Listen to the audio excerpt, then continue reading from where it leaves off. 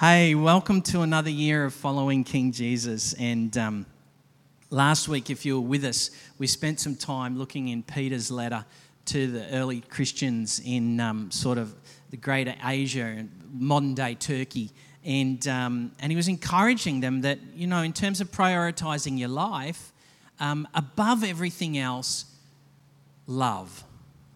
Above everything else. You know, at the start of years, as we commence new beginnings, as we think about, I'm going to do things differently now this year than last year.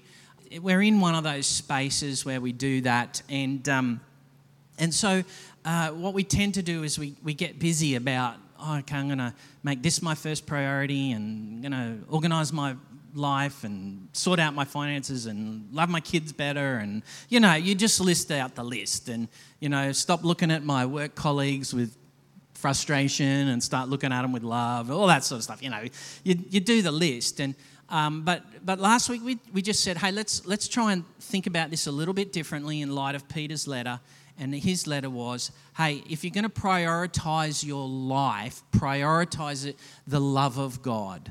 And we just began to look at that, and how one of the wonderful aspects of the love of God is that it covers over and it takes no offense. The love of God chooses to take no offense, but wipe away and cover over the brokenness so that the love of God can come through. And you know, as we're in that space today, I want to, if you've got your Bible, we're going to open it up to another one of Paul's letters, but it's to the Philippian church. And if you want, you can, Philippians chapter 3, get it ready on your iPads or your phones, or if you're old school, the actual book. Philippians chapter 3 in a minute. But I want to say welcome to another year following Jesus with wholehearted love. You know, we sang that song. I think there was a real prophetic grace on that song this morning. You are worthy of all of it. You're worthy of all of it. Like when we got baptized. Remember your baptism? All of you went under the water. Every bit of you went under the water. You're worthy of it all. And so, you know, as we begin this year, one of the things that we want to try and do is be these people of wholehearted love for God, walking and sensing and seeing His wholehearted love for others, for our church family, for the people that come through the Mercy Centre, for our children and grandchildren, for our workmates. I just want to welcome you into the wholehearted love of God.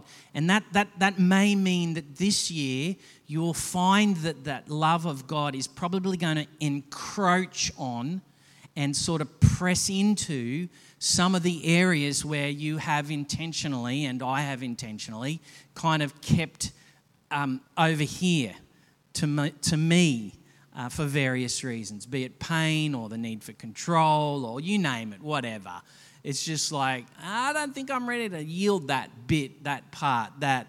And yet, I want to welcome you to the wholehearted love of God who wants to get you, every bit of you this year, so that you can walk in every bit of Him as you do life this year. I want to say welcome. Welcome to that. That's what you're signing up for if you're hanging around here. Wholehearted love of God for you and through you for others. Welcome to walking and serving God's wholehearted love to see the sick healed, to see people meet Jesus. You know, last year, Nick and I, we had, you know, just the beautiful opportunity to walk with some young adults in our home and introduce them to Jesus as their personal King, Saviour and friend. Absolute joy. I want to welcome you to that experience this year. God's wholehearted love of introducing people to Jesus. And we want to welcome you to sensing His love his wholehearted love for the poor, the broken, the hungry. That's not like the edge of God. That's not like the outer bits of God. No. That is the heart of God. The wholehearted love of God is for every person, no matter what their social circumstance. He is for them. And we want to welcome you into that. We want to welcome you into God's love for Queensland. Now, we already know that, don't we, being Queenslanders? He loves us. I'm sure he does, maybe a little more than those from the south. But nonetheless, he's got something on his heart for Queensland. He's got something on his heart for the Moreton Bay region that only the Moreton Bay region can fulfill in bringing forward the wholehearted love of God. I want to welcome you into that. We can't expect the wholehearted love of God for Brisbane City to do what the Moreton Bay City has been asked to do. No. We're not looking to the grace that's on them. We're looking to the grace that God has for the Moreton Bay region. The Moreton Bay it's now a city. Did you know we're now a city? We've been upgraded. I think that means our rates will go up. But anyway, we've been upgraded. We're now a city. It's kind of like we grew up.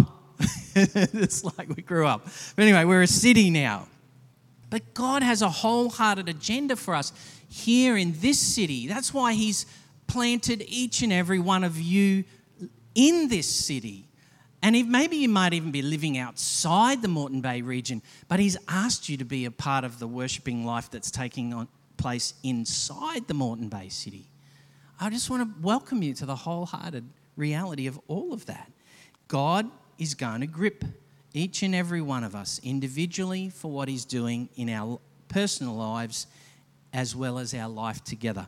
Now, I watched one of those Australian episodes of Australian Story. I went back into the archives and was having a bit of a dig around the other week on iView, and I picked up this one on, some of you might remember him, Murray Rose, the great Australian swimmer, Murray Rose.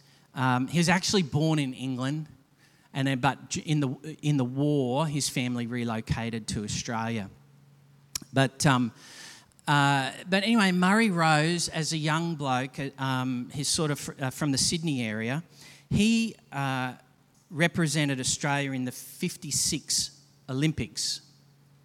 And as a 17-year-old, he was I'm trying to remember, he was a 6-time Olympic medalist, winner at those Olympics. And then he backed it up again 4 years later as a 21-year-old and won another lot once again. But in watching this episode on the Australian Story, one of the things that Murray Rose, was talking about, and one of the things that he was as part of his swimming journey was he said that, one of the things I discovered was that I had to give myself to being 100% present in the moment. Leaving the successes of, the earlier, and even the dreams of what could be. He said, I discovered to be a great swimmer. I just had to give myself to being present. Now, if you go and hang out with each other at a barbecue or at the pub or in Woolworths and you have a quick conversation with each other in aisle 11, it's usually something like the conversation is like someone will go, "Oh, how you going?" And you'll automatically flick to if you're being asked the question, you'll automatically flick to "Oh, well, this last week, this was great, that was good, da da da da." But the question actually pokes at the present, not the past. But we are quick to flick to the past.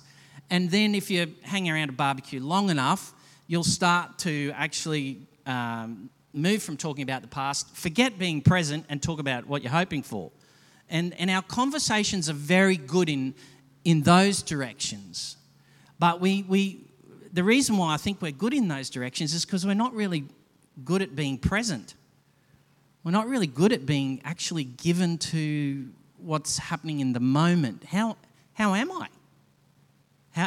How am I actually doing? How is my relationship with and the condition of my soul? How is my mind, my thought life, my choices? But one of the things that Murray Rose was going on about was that he'd been somehow like discovered that to live this fruitful experience of being an Olympic swimmer, he needed to be really present in the moment. And I guess as I was sort of watching that and on telly and then just reflecting on that a little bit at the start of another year, I was just reminding of the invitation that God has for each of us to be present, like really present to Him and what He's doing in our life right now. Not what He did, not what He's going to do, but what He is doing. And that's not to discount what He once did, and that's not to discount the hope of what He will do, but it's to actually put some muscle. You want to see muscle on those other ends, you've got to put the muscle on in the middle, which is learning to be present. And that may mean we need to put away some of the distractions in our life. That may mean we need to put away some of the things that we're quickly fleeting to move towards because we find it difficult to be present. But Murray learned that, and I think this year, as we read in a minute Philippians chapter 3, I think the words of Paul are going to be striking at our hearts, where Paul is actually kind of one of these. He discovered what Murray Rose discovered way after the fact, that actually, if you want to do life well, you've got to be very present. And so this year, as the wholehearted love of God is encroaching on our lives in the most wonderful ways, in the most beautiful invitational ways, and setting us free, He's inviting us to be wholeheartedly present to what He's actually doing in our lives right here, right now. So, why don't we open our Bibles? Scott's going to come and read Philippians chapter 3 for us. Thanks, Scott. And I don't have it on the big screen today, so you're going to have to open your own. Cool. As we do so, I just wanted to encourage also, I had a word in worship, and when Stephen first read that scripture, the first word and the premise of everything he read after was the word see. And there was a sense of the work of God is not about just what is to come, it's what He's already doing. And the promise of that scripture is look, see what I've already been doing. And then I saw a picture of us on a pathway, and I feel like some people here, God said, my activity is like when you're walking the pathway of life. Some of us feel like it's like a tree root on the ground that we accidentally trip over. We didn't even see it, and we just kind of fall over it, and then, oh gosh, there's a tree root there. And God wants to say to you in the seeing and in the things that Kirk's just been talking about is that the activity, the walk on the pathway, that's God. Everything about that is God. And so see, open our eyes. And so I just want to pray that God would bless us to open our eyes, and to open our eyes as we read this scripture, and not to just trip over the tree root, but we would be on the pathway of life with Him in all of His kingdom breaking in. Philippians 3 verse 1. Further, my brothers and sisters, rejoice in the Lord. It is no trouble for me to write the same things to you again, and it is a safeguard for you. Watch out for those dogs, those evildoers, those mutilators of the flesh.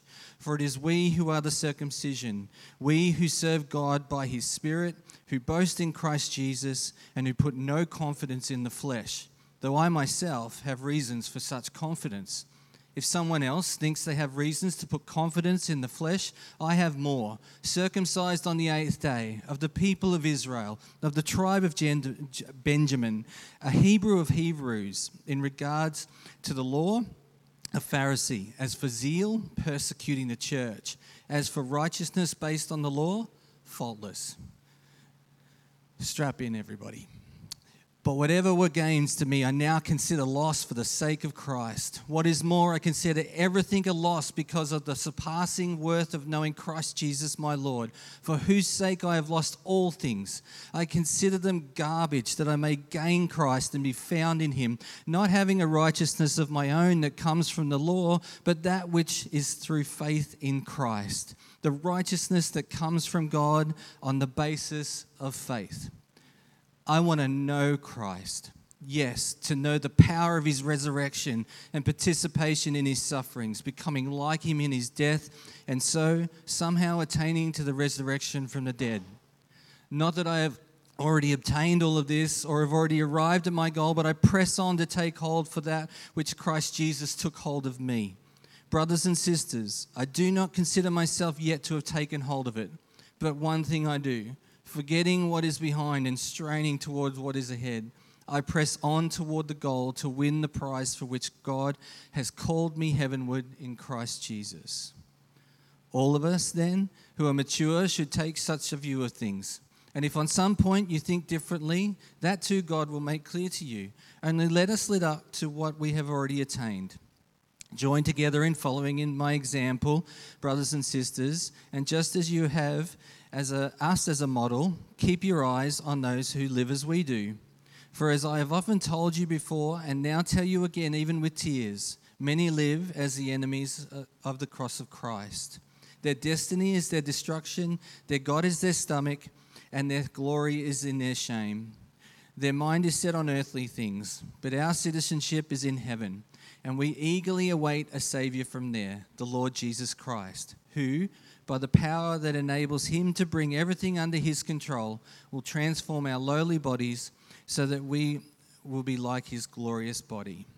Therefore, my brothers and sisters, you whom I love and long for, my joy and crown, stand firm in the Lord in this way, dear friends. Thanks, Scott. Aren't those closing words of that scripture amazing, of affection from Paul towards him, towards his people, towards the church? He's writing that too, not from a beautiful hillside in a glorious moment of, the sun's coming up and life is awesome. He's writing that from prison. So just a little bit of perspective there. But you can't hear any bitterness, you can't hear any, but just this warm affection and encouragement for the church, for his church. And he the church or the ecclesia is this gathering of people that it means the ones that have been called out. It's like, have you ever been in a crowd and someone calls out your name and calls you to the front or to the side or something like that? The word church or ecclesia, the ecclesia, it literally just means the ones who have been called out. And he's Paul's saying, hey, you guys have been called out. You've been called out of where you were living. You've been called out of what you were under. You've been called out and into Jesus and into his body and into the work of his kingdom. You've been called out.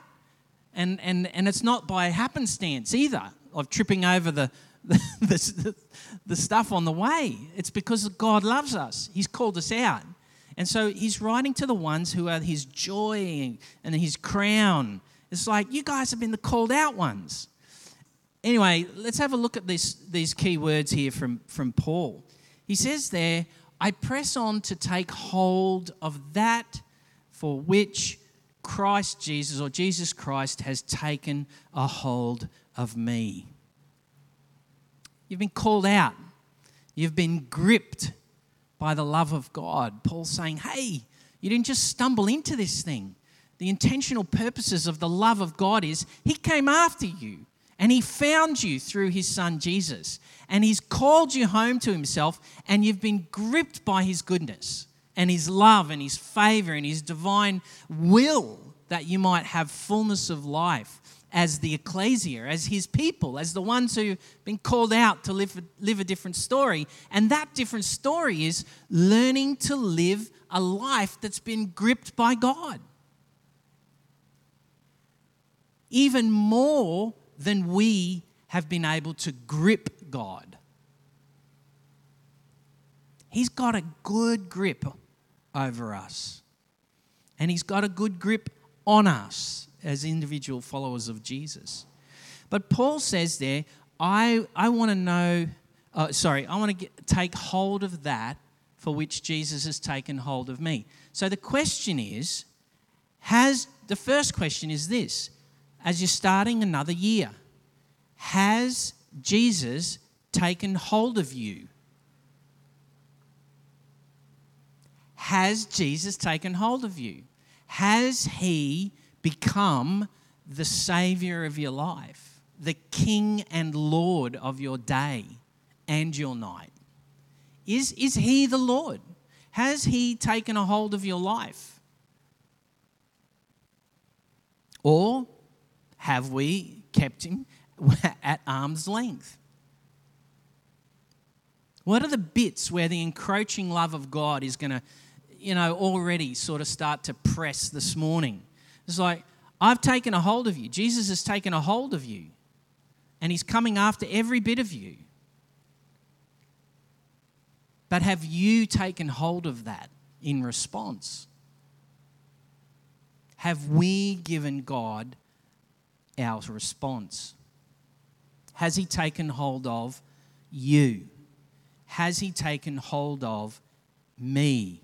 It's a funny little word, actually it's a long Greek one, and I'm not very good at Greek, so I won't even try to say it. But those two words, taken hold, it means apprehended. You ever seen a police show on TV where the one who's committed the crime or whatever is on the run, and then the police they just finally come after them, and then they get them. They apprehend them. I've seen some footage of that stuff. It's interesting stuff. But anyway, they apprehend them. That's what's happened here. It's that's the nature of what's taking place here. God is after us, and he is coming after. He's apprehending us with his love. It's like, I've got you now. I've got you now, and I'm going to hold you down, lay you down, and you're going to learn to receive his love. He's apprehended us. But at the same time, while there's this sense of apprehension by God, the other side of the coin is comprehension by me. Why would you do that, God? Why would you want to apprehend someone like me? Why would you bother? What's motivating you, God, to come after me? But Paul's saying here, he's like, I want to press even more intentionally into living this life, knowing that God has got a hold of me and I understand why. I think that's our greatest prayer most of the time as followers of Jesus. I don't get it. Why, Lord? You asked me to follow you into this direction. Why is this happening? What's going on in that circumstance? Why is that not shifting? Why does the kingdom seem far away on that one? Or even, why is some of us this morning were even probably a little, I don't get it. Tavia's praying for Kirk and she drops this word about William Seymour. And in fact, he was even talking about that in his kitchen last night with his wife. How does that even happen? I don't get that. I don't comprehend that. Do you comprehend? Because with comprehension comes power. With comprehension comes understanding. With comprehension comes a sense of life and attainment. And Paul's encouraging and inviting every single one of us to be these people who have been gripped by Jesus. And when that comprehension comes, it touches our sense of self. It touches our sense of purpose. It touches our sense of destiny. It gives us new authority and identity. All of this reality takes place as God apprehends us. But the question is, why have you taken hold of me, Jesus? That's our first question this year. Turn up and ask him. I dare you. I dare you. I dare you to risk asking Jesus that question as this year starts. Because if we don't, then this year will just be another hit the repeat hit the repeat button, and we go into auto mode. And we miss the moment, the presence, that sense of like, he's getting a grip on me right now, right here and now. That's our first question for this year. Why have you taken hold of me, Jesus? I encourage us, turn up, ask that question. You know, Paul says, I want to know Jesus. And we'll get onto that in a minute. But as we go there, you can hear it in that letter. Jesus is Paul's passion. He's this guy that's living fully alive in the moment to the presence of the living Christ. Even though he's in a circumstance, it's not easy. It's very difficult. It's very trying. And yet somehow he lives with this sense of purpose and authority and love and empowerment in the Holy Spirit.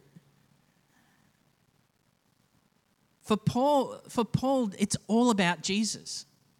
And it's an interesting, the letter to the Philippians, this is just a little side note there. It's 104 verses long. And in those 104 verses, 51 times, he says, Jesus, Jesus Christ, Christ Jesus, Lord Jesus, Jesus the Lord. It's like if you took away all of, redacted everything else in that letter down to the common word that's in there, the centrality becomes glaringly obvious for Paul. It's all about Jesus. He's been gripped by Jesus. Why have we been gripped? Well, Paul's prayer out of all of that is that he wants to know Jesus. He wants to know Jesus. He wants to understand. He wants to live with understanding. He wants to live with this experiential sense of being one with Jesus. When Jesus moves left, Paul moves left. When Jesus moves right, Jesus moves right. When the dance of relationship of Paul underneath the Holy Spirit, this dance with God, he lets God lead, and yet at the same time, it's like he's one with Jesus. That dancing illustration's a good one. I want to know Jesus, but it also gets a little bit like that word know. It's like the language of the bedroom. That's the bedroom language of when a man and a wife come together and know each other intimately. It's that. Paul's saying, I have been so gripped by the reality and apprehended by God. I want to know God at the most deepest, profound level in my life. My life is consumed. I want to comprehend why God wants to love me the way he loves me. And through the generosity of his Son, I want to understand that in the deepest, most intimate parts in the conversations of who I am. I want to know Jesus. Let me suggest that there's just a few little things here that Paul points to as a way of knowing Jesus this year. Part of the language that I love about this letter is that he's not saying I've arrived. Now, on the one hand, at the start of that bit of scripture that we read, he's like, this guy is like off the charts amazing. It's like if you want to meet a guy that knows everything that there is to know as far as what we think you should know, he's the guy you go and see. He's the guy. He's got the wisdom. He understands the longer story of God, like inside and out, upside, downside, back to front. He knows it. In fact, if you sit him on a panel of people who make that their profession, that their life goal is to know the story and the will and the ways of God back to front, this guy, there's all of those guys, and then there's Paul. He's like a cut above. He understands all that, and yet he places himself in this situation of humility where he goes, yeah, I've still got stuff to know. And it's not necessarily about what I know, it's the who I am beginning to know more and more, the relationship with Jesus as Lord. He uses those words in verse 12, not that I have already obtained all this. All I know is God's got a grip on my life.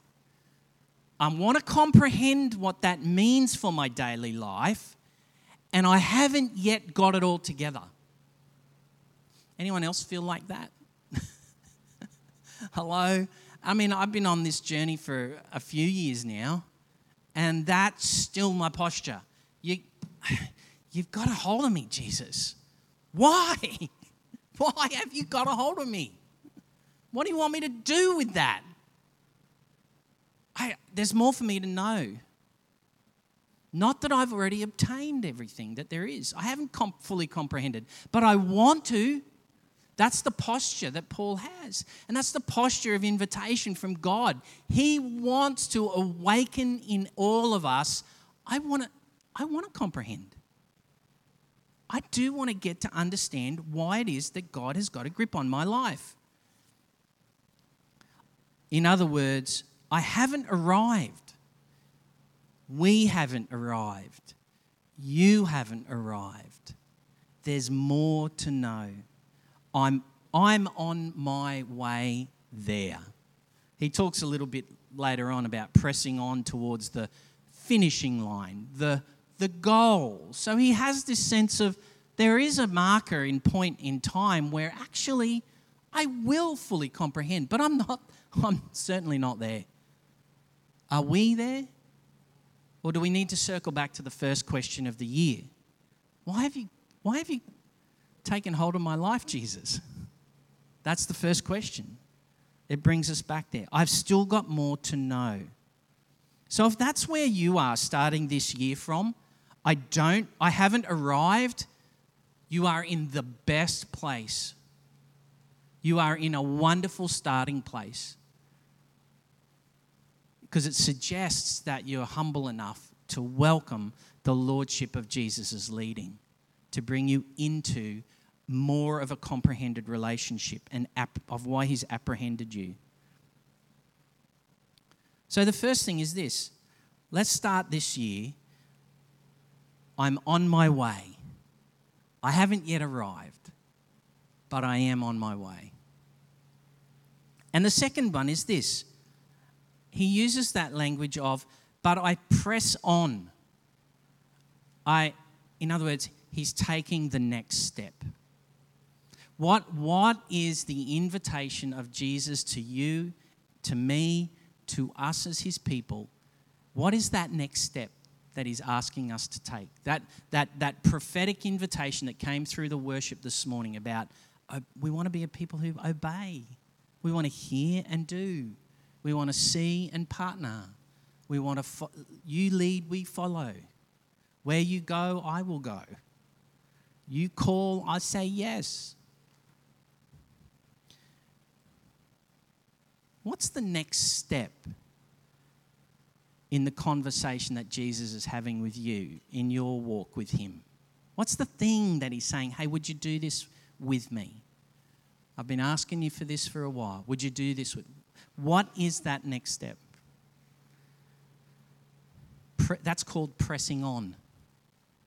Just take the next step. That's how we do this, isn't it? You can only take one step at a time. So just take the next step.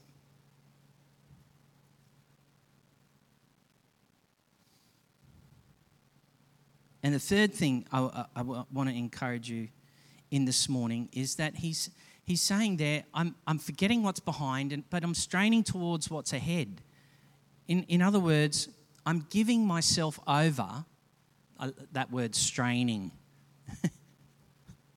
You have straining. Sometimes it's not going to come. This maturing thing. It's not going to come without a little bit of resistance. It's not going to come without a little bit of this isn't as easy as I thought. It's not going to come without that sense of, you mean I have to stop thinking like that and learn to think a new way? Yes, that's called repentance. Learning to think a new way like God does about life. So that's not going to come easily. That means I have to yield, I have to give over, I have to give way. Seeing healing come for people. Sometimes there's a bit of strain that goes on with that. It's like, you mean I have to turn up and pray again? I've already prayed once. Didn't you complete it all at the cross? Haven't you risen victoriously over all of this? And now you're the king of all? Well, yes. Well, why isn't that happening? Well, there's a bit of a contest going on between the powers of darkness and the power of the kingdom of God. But I'm calling you into it. And, I'm calling you into the ways of Jesus and growing up into the path of maturity. I have to learn I'm going to leave that frustration here with you, and I'm not yet in this other experiential place of having all of that resolved or fully comprehended it, but I'm going to allow the journey of straining towards that for which you've taken hold of me. Get a grip. Get a grip.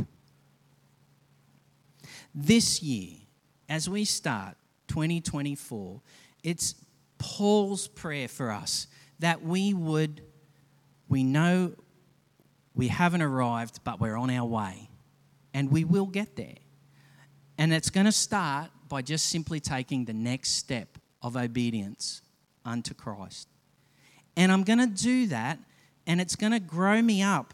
And the growing up will take place in the context of a little bit of strain, of a little bit of giving way to make welcome the new.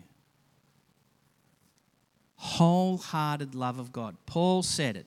I press on to whole. I take the next step to comprehend that for which Jesus, my overwhelming passion, presence, purpose, power, and authority in which I do daily life, King Jesus, that I might come into the fullness of all of why he has apprehended me.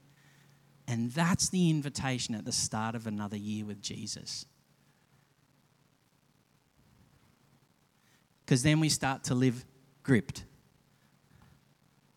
Gripped. Gripped. Let's stand and pray. Here we are, Lord. Your wholehearted love is like encroaching on our life. Yet again, you're so faithful and persistent. You're so patient and loving. You're so caring. But here we are, Lord, and we hear through the words of Paul the invitation this morning. The invitation. I want my life to be gripped by you, Jesus. I do want to live a life of fruitfulness. I want to live a life of authority and power and purpose that gives life to me and life to everyone around me. I want to live with this sense of comprehension and understanding. I want to live gripped by your love.